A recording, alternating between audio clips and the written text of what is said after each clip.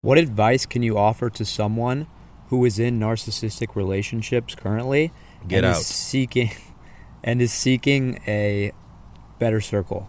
Like Get how do out. they find specifically these better circles, these better friendships where love and connection is involved versus the petty shallowness of vanity and self-worth? I think one of the scariest things about being in a relationship with a narcissist is that the narcissist is so manipulative. They have a way of keeping you in that relationship. That's why breaking up with a narcissist is very difficult. They know how to trap you. They know things about you. A lot of times, because you have kids with them, you have contracts with them, business contract with them, your life will be miserable.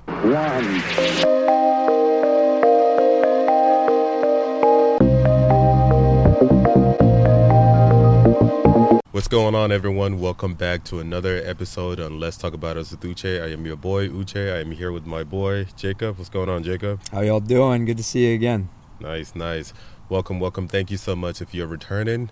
If this is your first time joining us, please make sure to subscribe, download, share with your friends and family. Hit that bell notification so anytime we upload a video, you'd be the very first to be notified. Jacob, you want to take it away today? Today we're talking about narcissism. Hell yeah. So how would you define a narcissist, Uche? You know, the topic of narcissism is one that I feel like a lot of us don't even really fully understand what it entails. Because growing up, we've always learned that a narcissist is somebody who thinks or who is obsessed with their own image. Always looking in the mirror, has to look right and things like that. But I think it's actually much deeper than that, in my opinion. I think the narcissist spirit is a demon that is more so self-serving.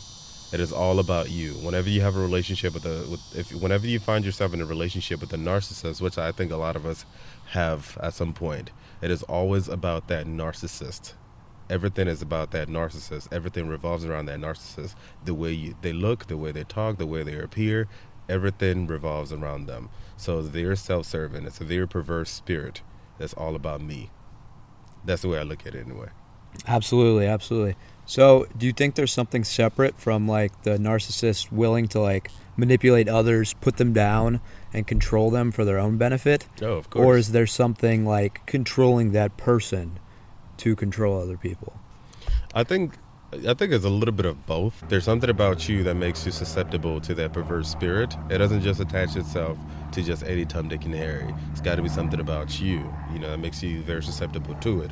Maybe the where you were raised, who raised you, where you were raised, how you were raised, whatever it is, whatever trauma that you've experienced growing up or in your past experiences that you have not let go or you have not healed from. It creeps up inside of you and promises this sense of euphoria. Let's say, for example, you're somebody who didn't really get a whole lot of love growing up, and now you've grown up, you're very attractive. That egotistic demonic entity tells you, hey, you're attractive now, let them know who's the baddest B word, like that kind of situation. And because you have not distanced yourself from that past experience, that hurt, that trauma, that becomes your prison, if that makes sense. Now it's all about you. Now every single friend group that you want to have has to look a certain way, have to bring out that narcissistic image about you. And again, as a result, you miss out on the beauty of having a relationship with the people around you, because with that relationship, it's all about you. It's all about how they make you feel, because you're still latched onto that old mentality of the pain that you suffered as a kid, if that makes sense. Very well said. Absolutely. It kind of makes me dwell on the concept of free will, right? What do you have to do in order to let like something negative, higher than yourself potentially, come in and control you, or be that voice in your head, how strong or weak it can be, telling you, oh, you need to worry about how you look right now. You need to say certain things so that these people like you, so that you can establish yourself and grow higher up in the social hierarchy. When me and you know that social hierarchy continues forever. Someone's at the top, and the people right beneath them are always vying to get to the top. The person at the top is eventually going to fold. The people are going to get to the top. They're going to fight, and then more people are going to come up and try to fight with them. It's the constant cycle of, I am better than you, but I'm going to lie and fake it until I get to that place because I think I want it, when in reality it just leaves you empty. But I really like what you said, Uche, about talking about like what impacts your free will. Like when you are serving yourself in that way, you put yourself in those similar social situations like you were talking about, and it's like a cycle, a reciprocating cycle, which increases the probability that you will continue to be there, right? Like what can a person do to break out of this service to self narcissistic cycle? My honest answer is it's going to be difficult. It truly is going to be difficult to break out of that cycle. And the reason why I think, unfortunately, it's going to be difficult to break out of that cycle is because of the society we live in. Narcissism is portrayed everywhere. It is rewarded. It's the coolest thing ever. It's all about me, me, me, me, me, me. You know, you can even see traces of that in capitalism. You know, the better you are, the more everyone needs to worship you, if that makes sense. You are the number one, and so on and so forth. So it's going to be very difficult for you to get away from that self-serving mindset. But if you really want to unplug from that, I think the first step is to be honest with yourself. This is not serving you properly. Like, I know it's self-serving per se, but what are you gaining? Like, truly, what are you gaining being in a relationship with people where that relationship is all about you? You're not getting the benefit of having a companion, someone who genuinely cares about you, someone who really enjoys being around you, somebody who enjoys doing things with you. You don't have that close heart-to-heart human experience. You don't have that. And you know how they say that it's lonely at the top. So you keep going and you get to the top, and now it's just you by yourself. This is why a lot of successful artists, for example, up there, they're lonely. A lot of them are lonely. That's why they can't find relationships. They can't keep a relationship because they feel like they're the baddest bee, where they're the coolest, they're the hottest and whatnot.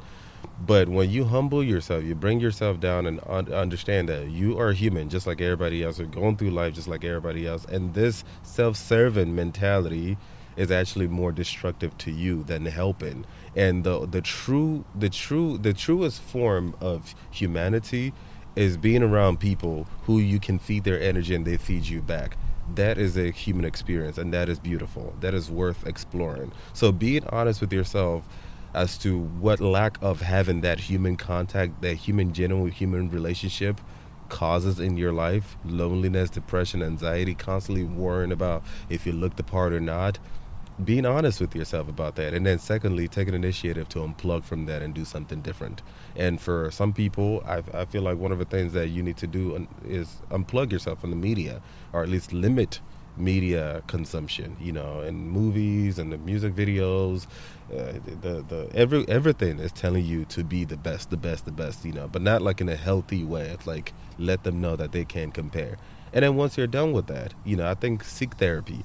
Be around therapists, get professional, highly qualified professionals who will help you come home to that human side of you. Do you understand what I'm saying? And then you set out to look for like minds, people like you, people who speak your language, your tribe, people you enjoy being around, people you enjoy doing things with, people who bring out the human in you. That is now about you all, not just you. Does that make sense? What advice can you offer to someone who is in narcissistic relationships currently is seeking a better circle? Like, how do they find specifically these better circles, these better friendships where love and connection is involved versus the petty shallowness of vanity and self-worth?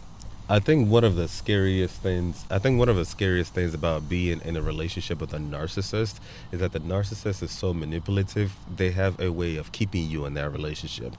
That's why breaking up with a narcissist is very difficult. They know how to trap you. They know things about you. A lot of times, because you have kids with them, you have contracts with them, business contract with them, your life will be miserable. If you don't have any type of permanence with that narcissist, get out. If you do have some type of permanence, look for a way to separate yourself from that permanence legally or whatever it is, because they will come for you. The reason why they chose you is because you feed their ego. They need to be fed by you. And if you're cutting them off, you're basically cutting off their supply, their ego supply.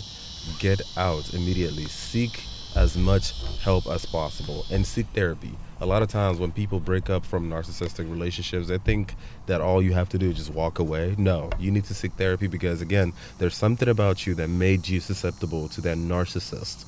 There's something about you. So you may have successfully gotten rid of this narcissist, but guess what? There's another one waiting on you that is going to be, you're going to be susceptible to as well. So you need to seek therapy. You need to be able to wash away whatever it is that made that person attracted to you in the first place. And through therapy is going to give you the idea on how you can move on without that narcissistic abusive relationship, where you can find people just like you or who speak your language and you can thrive in your most authentic self. But you need to get out, like right now. Good. Okay. So, in this Law of One book, back at it again, the main premise is that there are two ways to meet the Creator and grow in faith and connection.